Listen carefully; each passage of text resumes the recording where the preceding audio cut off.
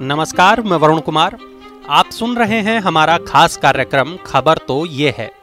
सरकारी नौकरियों और शिक्षण संस्थानों में आर्थिक रूप से पिछड़े लोगों को 10% आरक्षण के लिए अभी सालाना 8 लाख रुपए कमाई की शर्त है। लेकिन क्या सालाना कमाई की शर्त को घटाकर 5 लाख रुपए कर दिया जाएगा?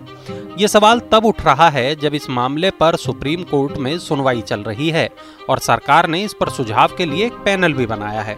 दरअसल अभी तक आर्थिक रूप से पिछड़े वर्ग के जिन लोगों ने इस 10% आरक्षण का लाभ उठाया है, उनमें से अधिकतर लोग ऐसे हैं जिनकी सालाना कमाई 5 लाख रुपए से कम है।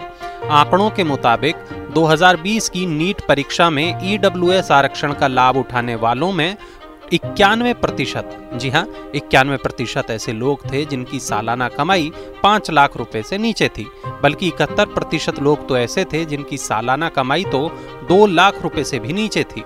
2020 की JEE परीक्षा में तो इस आरक्षण का लाभ उठाने वाले 95% से ज्यादा ऐसे लोग थे जिनकी सालाना कमाई 5 से 6 लाख रुपए के बीच थी।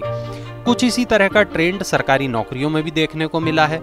यही वजह है कि ईडब्ल्यूएस आरक्षण का लाभ देने के लिए आय की सीमा को सालाना 8 लाख रुपए से घटाकर 5 लाख रुपए किए जाने की वकालत हो रही है और इस मुद्दे पर सुप्रीम कोर्ट में अगले महीने सुनवाई भी होनी है।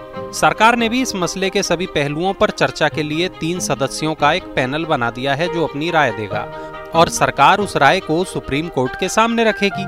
अब गेंद क्योंकि सुप्रीम कोर्ट के पाले में है और वही तय करेगा कि आर्थिक तौर से पिछड़े लोगों को आरक्षण के लिए सालाना कमाई के आधार को घटाया जाए या फिर 8 लाख रुपए पर ही रखा जाए। उम्मीद है हमारी ये जो जानकारी है, ये जो खबर है, ये आपको पसंद आई होगी। आपके लिए ये रिपोर्ट तैयार की है हमारे सहयोगी मनोज कुमार ने। ऐसी ही काम की अन्य खबरों को सुनने के लिए बने रहिए रेडियो मनी 9 के साथ।